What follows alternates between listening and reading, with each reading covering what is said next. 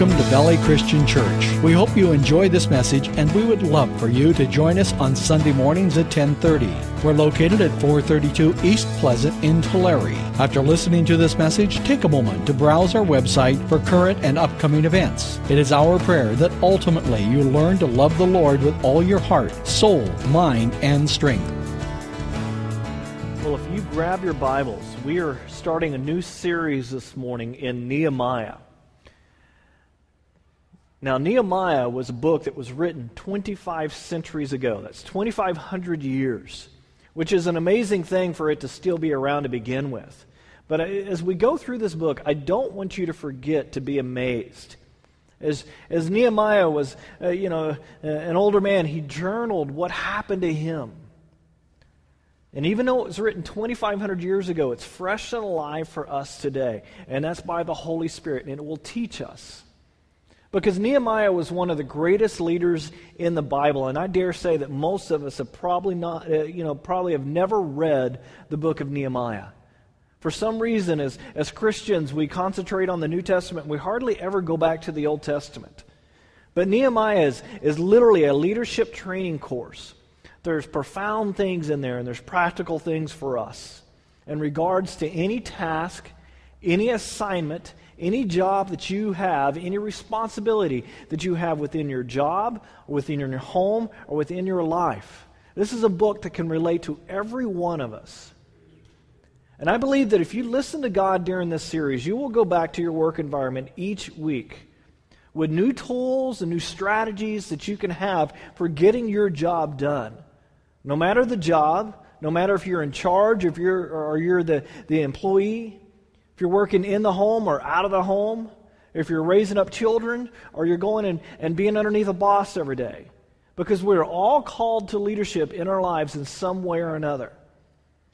Now, there are some people who have natural leadership abilities. I mean, we look at them and go, they're a leader. You can tell the ones that, on the playground from the very beginning of ages, you can tell the ones that are natural leaders. But most of leadership is taught to us. It's more than just bossing people around. Anybody can boss people around. And we get this record from Nehemiah that he kept, and we will learn all kinds of things. Here's just a few that as I read through it that I just jotted down as I went. First off, how to pray first before developing the plan. He will teach us how to get results when we pray. Some of us have gone along in life, and as we've communicated with God, God has not necessarily communicated back the way we thought He should, so we stop communicating, we stop praying. We don't see any results from our prayer, so therefore we stop. Nehemiah will teach us how to pray for results, and then he will teach us how to lead from our heart, and how to allow that heart to lead us to action. To stop thinking about every little thing and to start acting on those things. To let emotion drive us at certain points when it's the right time, and when not to let emotion drive us at the wrong times. He will teach us how to rely on God even though we have talent. How to sit back and when to jump in. There's a fine line between what God expects us and doesn't expect from us. He will teach us how to rely on God even though we have this advantage of His Holy Spirit in us. He will teach us how to that He's given us this Holy Spirit to accomplish His task. He will teach us how to plan our work and work our plan. He will teach us how to get the job done quickly. He will teach us to take God-ordained risk and know the difference between a risk that God wants us to take and a risk that's just kind of, you're getting out there, a foolish a foolish assumption that we want to accomplish something. He will teach us how to set goals and how to get results that are, in less than ideal situations. In other words, those situations that we're sitting there going, I don't know what's going to happen out of this. It's one thing to accomplish things in a great environment, isn't it? When everything's kind of set up for you. It's one thing to accomplish that, but it's another thing when it's raining cats and dogs and you can't see your way and the deadline is right there and you don't feel well. You don't have the tools to get the job done. He will teach us how to get the handle on discouragement in the process. He would teach us how to build other people that are around us to help us in the task, and how to build them up and not tear them down. To build this moral, the morale of your team and those that work with you. How to cope with fear, how to cope with depression and anger and other emotions, and still getting the job done. He will teach us how to respond to false accusations and still defeat the enemy. I mean, anybody else here been accused of something, wrongly in this past year? How do you handle that? I mean, it's one thing when you really did something and it puts you on the defensive, but it's completely another when you're accused and you haven't done anything. He will teach us how to accept a promotion and praise without it going to our heads. And lastly, how to pass these things on to the next generation. Nehemiah will teach us this and more. It's a complete leadership course that he's left us. We will talk. We'll be challenged to ask God, why am I here? Not why am I here on earth. God wants that relationship with us. He created us for that relationship. But even beyond that, why am I right here at this time? Why am I in this place? Beyond why am I on this planet? What is it that you want me to accomplish, God? And then he's going to teach us how to accomplish these things.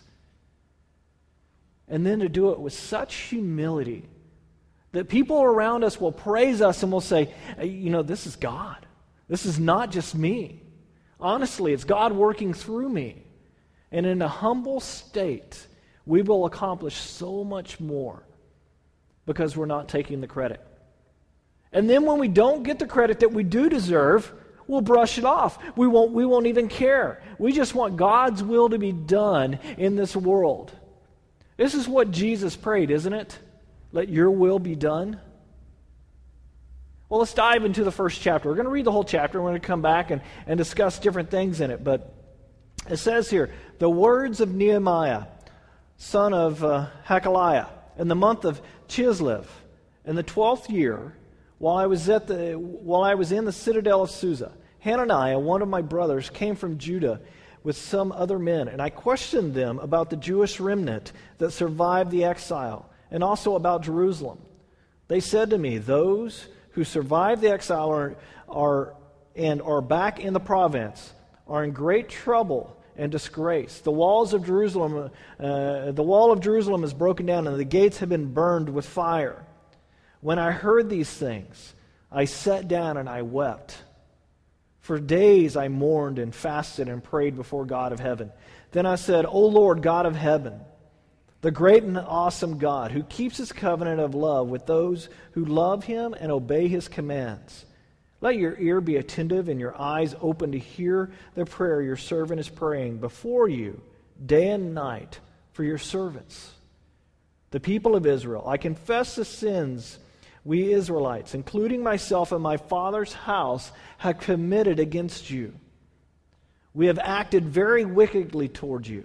We have not obeyed the commands, decrees, and laws you gave your servant Moses. Remember the instruction you gave your Moses servant, saying, if you are faithful, I will scatter, if you are unfaithful, I will scatter you among the nations. But if you return to me and obey my commands, then even in your exiled people are at the furthest horizon, I will gather them from there and bring them to the place I've chosen as a dwelling for my name. They are your servants and your people, whom you redeem by your great strength and your mighty hand. O Lord, let your ear be attentive in the prayer of this servant, and to the prayer of your servants who delight in revering your name. Give your servant success today by granting him favor in the presence of this man. I was a cupbearer to the king. Now, Nehemiah was born and raised in Persia, which is modern-day Iran. And we've covered some of the books. We've covered Daniel, we've covered Esther, and different books, and we've talked a little bit about this. But his grandparents were taken into captivity by the Babylonians, and when Jerusalem fell. Let's go back and kind of remember how exactly these guys ended up here, because I think covering the history is important.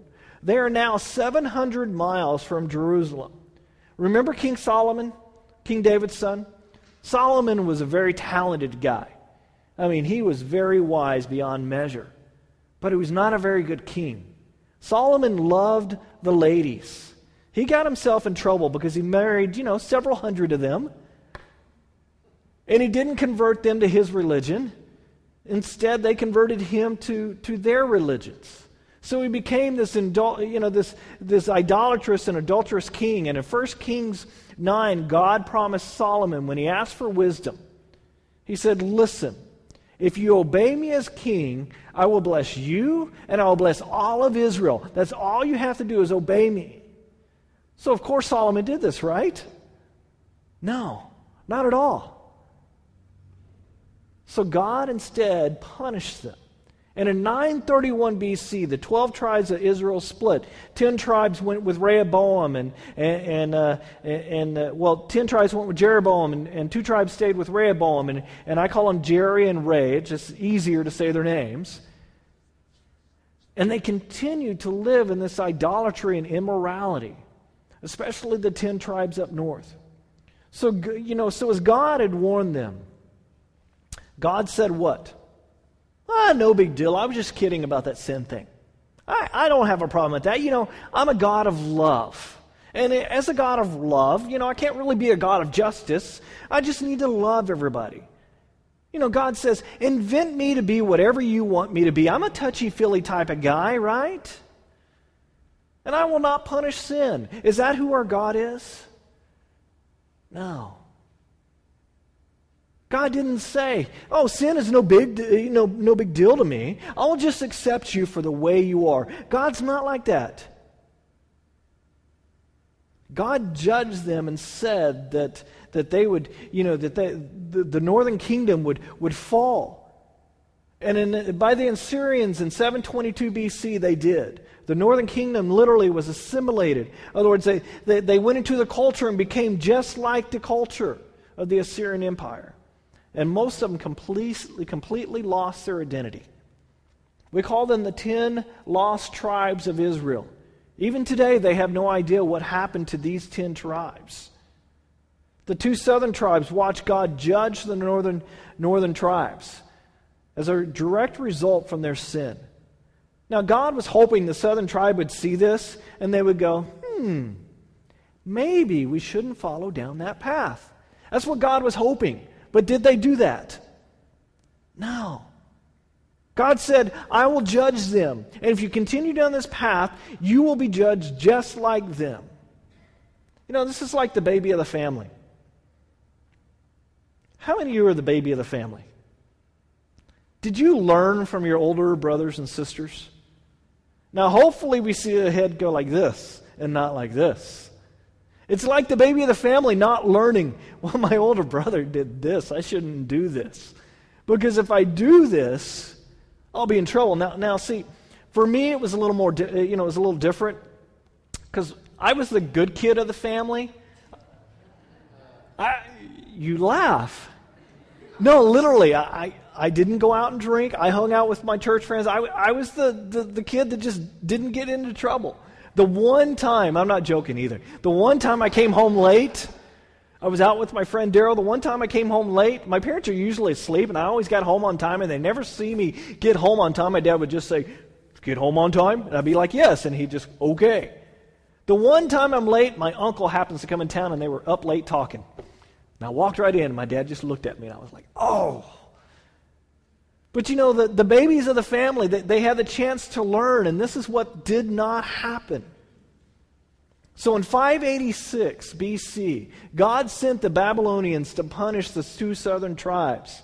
The northern tribes had already assimilated in. They'd already became just like the other nations. The southern tribes started to assimilate into the Babylonian captivity, and only a remnant remained in Israel. Now, do you remember, Shadrach, Meshach, and Abednego? In the story of Daniel and the lion's den, they're refusing to bow down to the statue, and the fiery furnace, and all those stories throughout Daniel. Then Daniel becoming the prime minister of Babylon at that time. And he goes through the different, the Medes and the Persians, the different ones that come in to being in charge. Well, this is how they ended up in Babylon, because they disobeyed God. Now, you need to remember that even though these two tribes were taken into the captivity, they kept their Jewish roots. They remained intact, because several generations later, they're still identifiable as Jews. People could still look at them and go, they're different. Those are the Jews.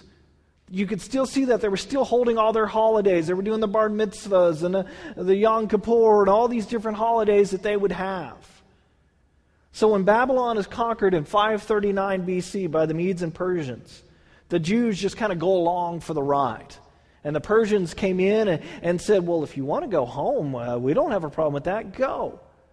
You might remember the book of Ezra or read about Ezra and Zerubbabel. Ezra went home in 536 BC to rebuild the temple. And this is also the time as we study the book of Esther, and Esther rose to prominence within the kingdom of the Persians. Risked her own life to save her people. Then in 458 BC, Ezra leads a second group home. Now you got to remember all these dates, because there's going to be a pop quiz as you leave the church today. But as they find the Jews when they go back, they're in depression. There's just too much work to do.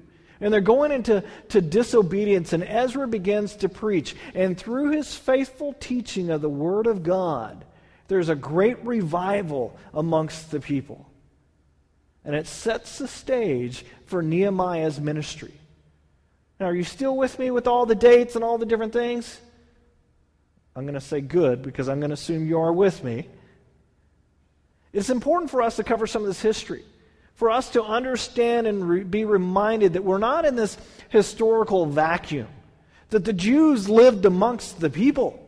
They weren't just, a little nation. I mean, they were part of the world. And different cultures come in and different cultures go out. And the Jews were there. And God had them there for a reason, just like God has us here for a reason. We are part of the Jewish family. We've been grafted in to God's family. So what I'm saying is, God has us here for a reason. So the world can see us and say, God is blessing them. Therefore, I want to find out why they believe that. And how do I get that blessing? All this relates to our lives 2,500 years later. We build on the foundation of the people that go before us. We should lay a good foundation for those that are coming after us. When we are called to lead,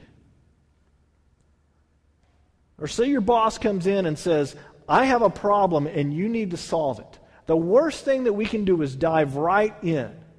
What we really need to do is study what's going on. You need to study the history of what has been happening. Nehemiah begins his ministry by asking questions. It's very important for us that before we jump in to ask questions. What has happened? What has worked before? What has not worked? What did the guy do before I came in? Who are the good guys? Who are the bad guys? What is the opposition for this? Where's the funding been? Who's going to pay for this? Where do I go and find that funding? All those questions are important anytime you get a job. And we began to look under these, under the stones. I make this point because I think a common mistake is when we're given a task, we don't do our homework. The boss says, go fix it, and what do? We jump right in and try to fix it instead of being wise and asking questions. How many of you are facing a new challenge here in the year 2012? 2 people, 3 people? Oh no, they're all doing this right here. I'm not going to raise my hand. Nehemiah is a book that's going to be for you. If you're facing any type of challenge, Nehemiah is going to be a book that you need to study and understand. Because you have to do your homework. The first question is, what is my homework? Now, before we had Brandon, boy, did I study. I read books. I was buying books. I talked to different people. I avoided the negative people. You know, the ones that, oh boy, your life sure is going to change having a kid. Really? I didn't realize that when I moved my wife's office. We had to make a room for him. You mean he doesn't wear my clothes? Some things are so obvious you're like going, okay, yeah, I understand that. But of course, reading doesn't get us completely prepared. It's called on-the-job training. But you still have to do your homework. It's not like I could leave the hospital and go, oh, you mean I need a car seat for him? You mean we need diapers? He doesn't change them himself?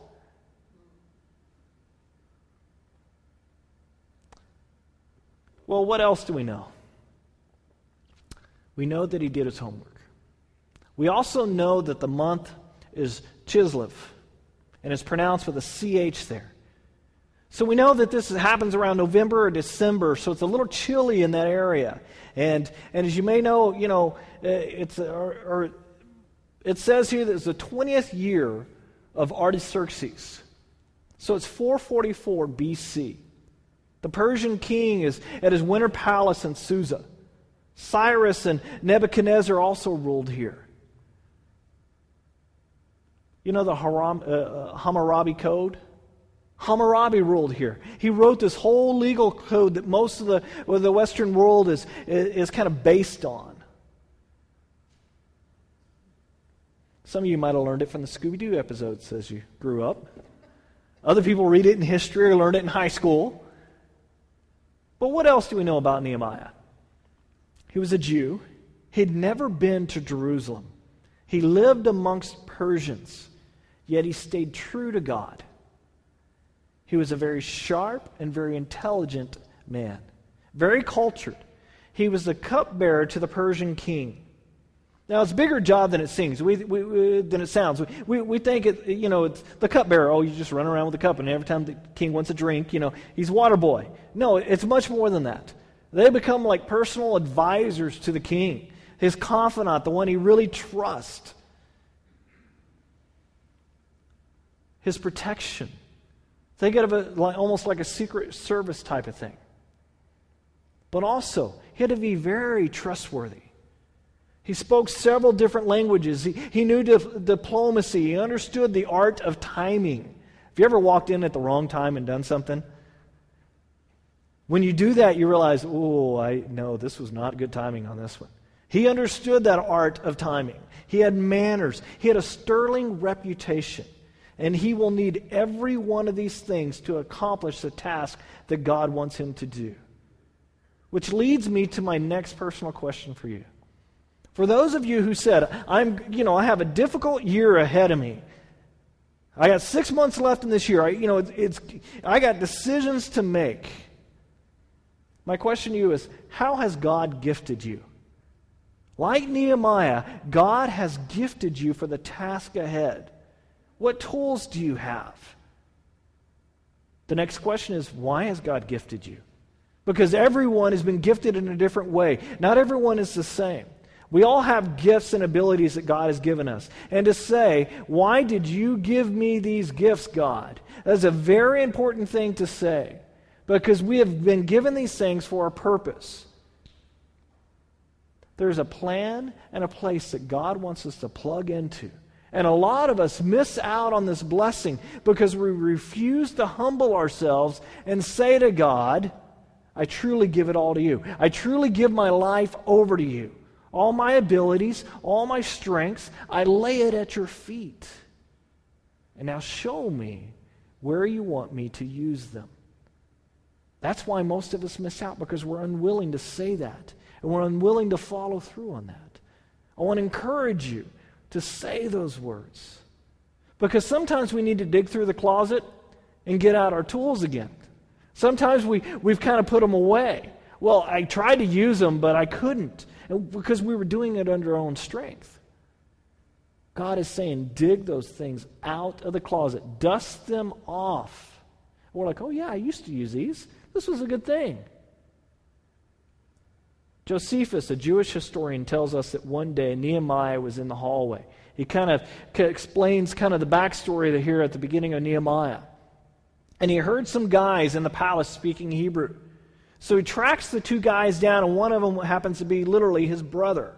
And he's like, well, hey, where have you guys been? And they said, well, we were in Jerusalem. Well, tell me about it. And Hananiah tells him that it is terrible. The walls are all broken down. The people are afraid. They're depressed. They're scared. There's no national pride. They're the laughing stock of the town. Oh, who are they? Oh, those are those Jews. They're kind of, those idiots. They're trying to rebuild the wall thing. They've been doing it for years. Really? How long? Oh, about 100 years. So, they're literally the laughing stock. And this one day, Nehemiah's life turns on a dime. I think that we need to be open to these things as well.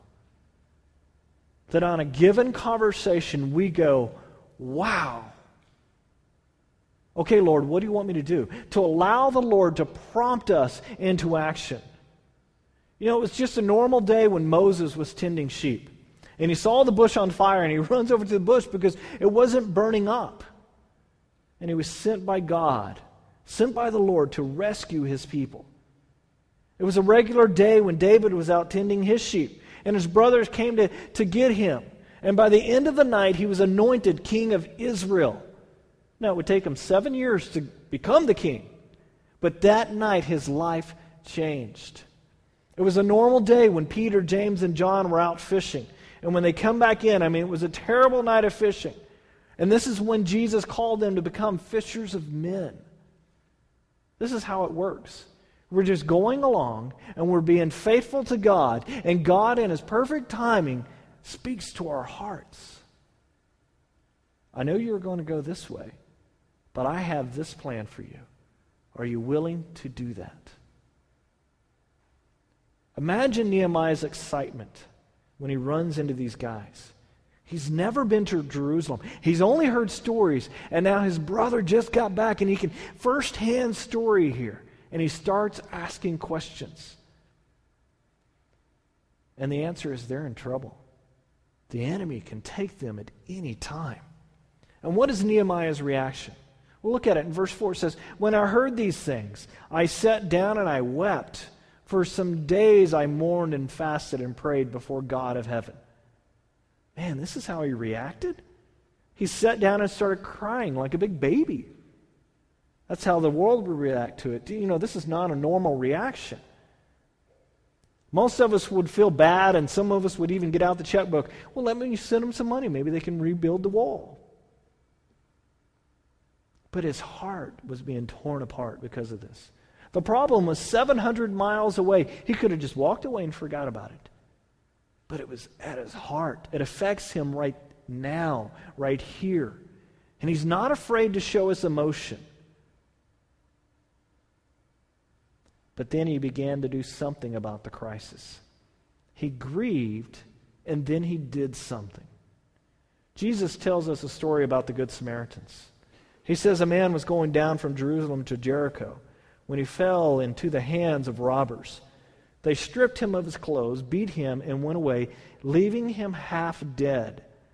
A priest happened to be going down the same road, and when he saw the man, he passed on the other side. But it says, so too a Levite, when he came to the place and saw him, he passed on the other side. But a Samaritan, as he traveled, came where the man was, and he saw him. He took pity on him. He went to him, bandaged his wounds, pouring on oil and wine. Then he put the man on his own donkey, took him to an inn, and took care of him. The next day he took out 2 silver coins and gave them to the innkeeper.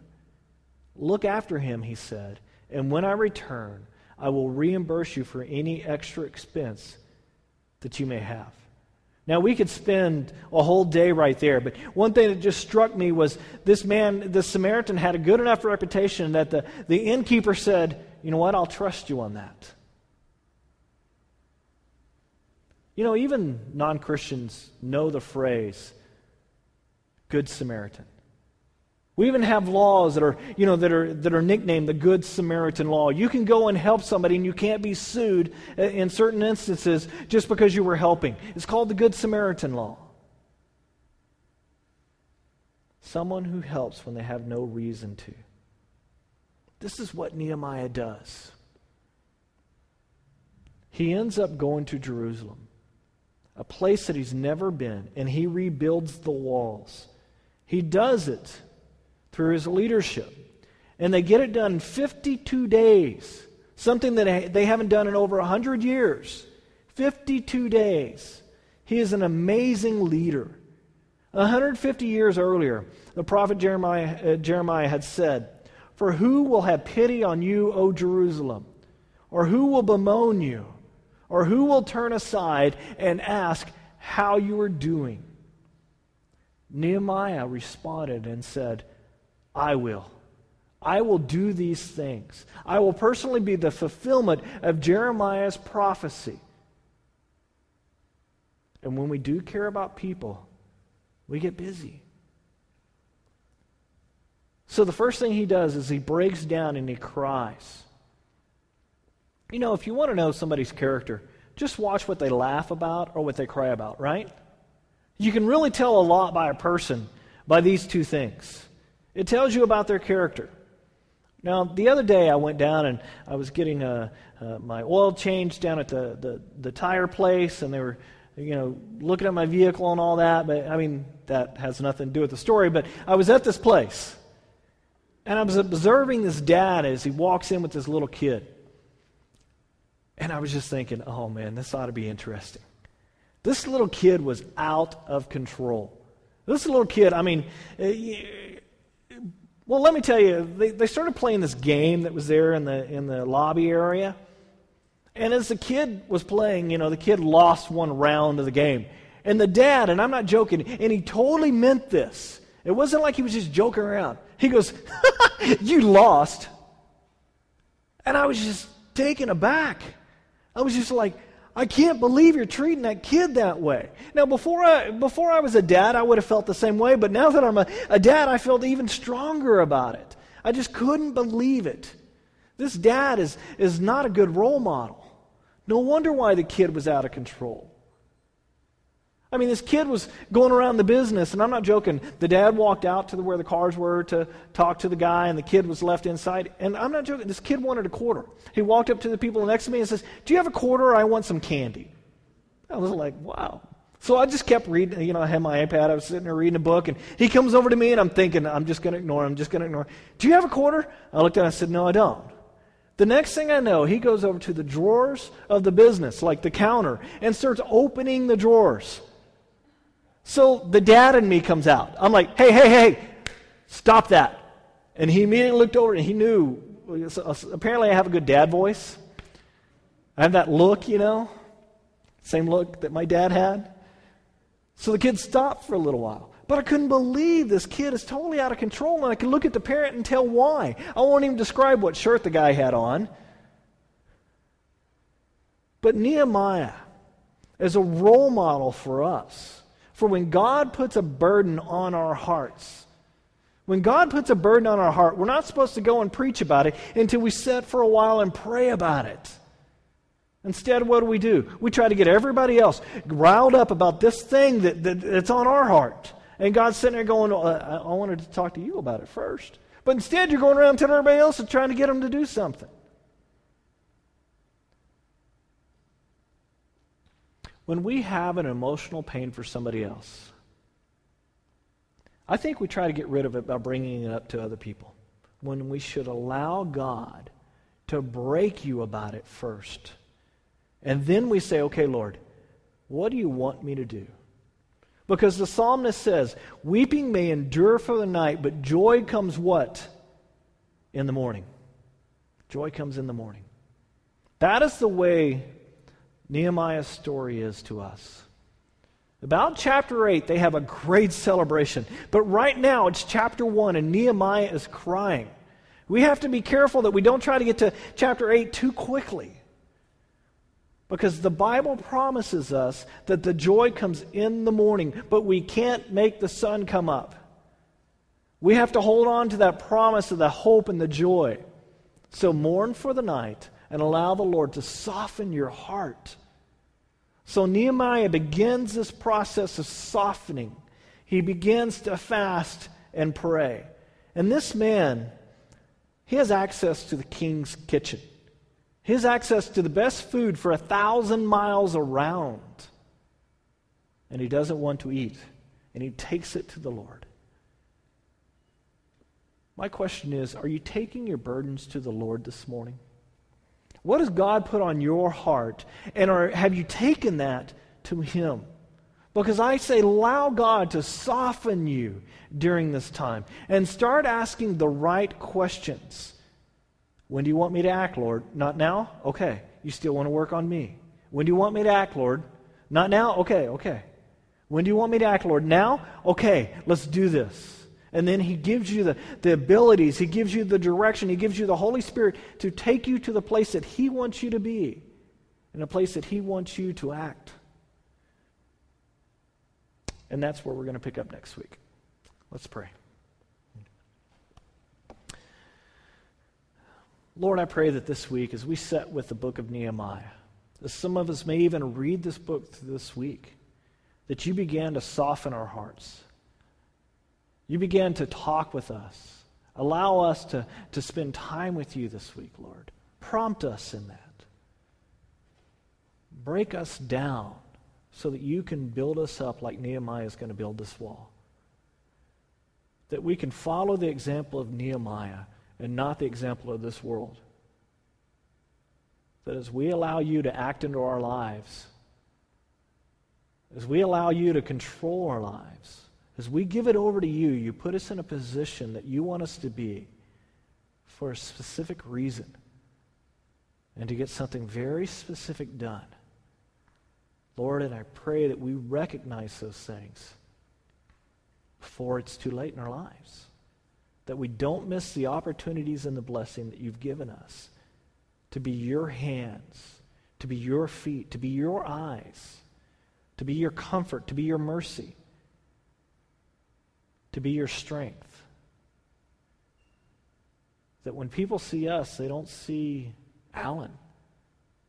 They see You. That's who we want to be. When people look at us, Lord, we want them to see You. And I pray that that begins with the softening of our hearts. I bless You and I keep You. The Lord says that He will bless you and He keeps you. The Lord says that He will operate in your world. And that's exactly what He did. May His face shine down upon you. May it give you a blessing beyond something that you could ever understand. In the name of the Father, Son, and Holy Spirit, amen.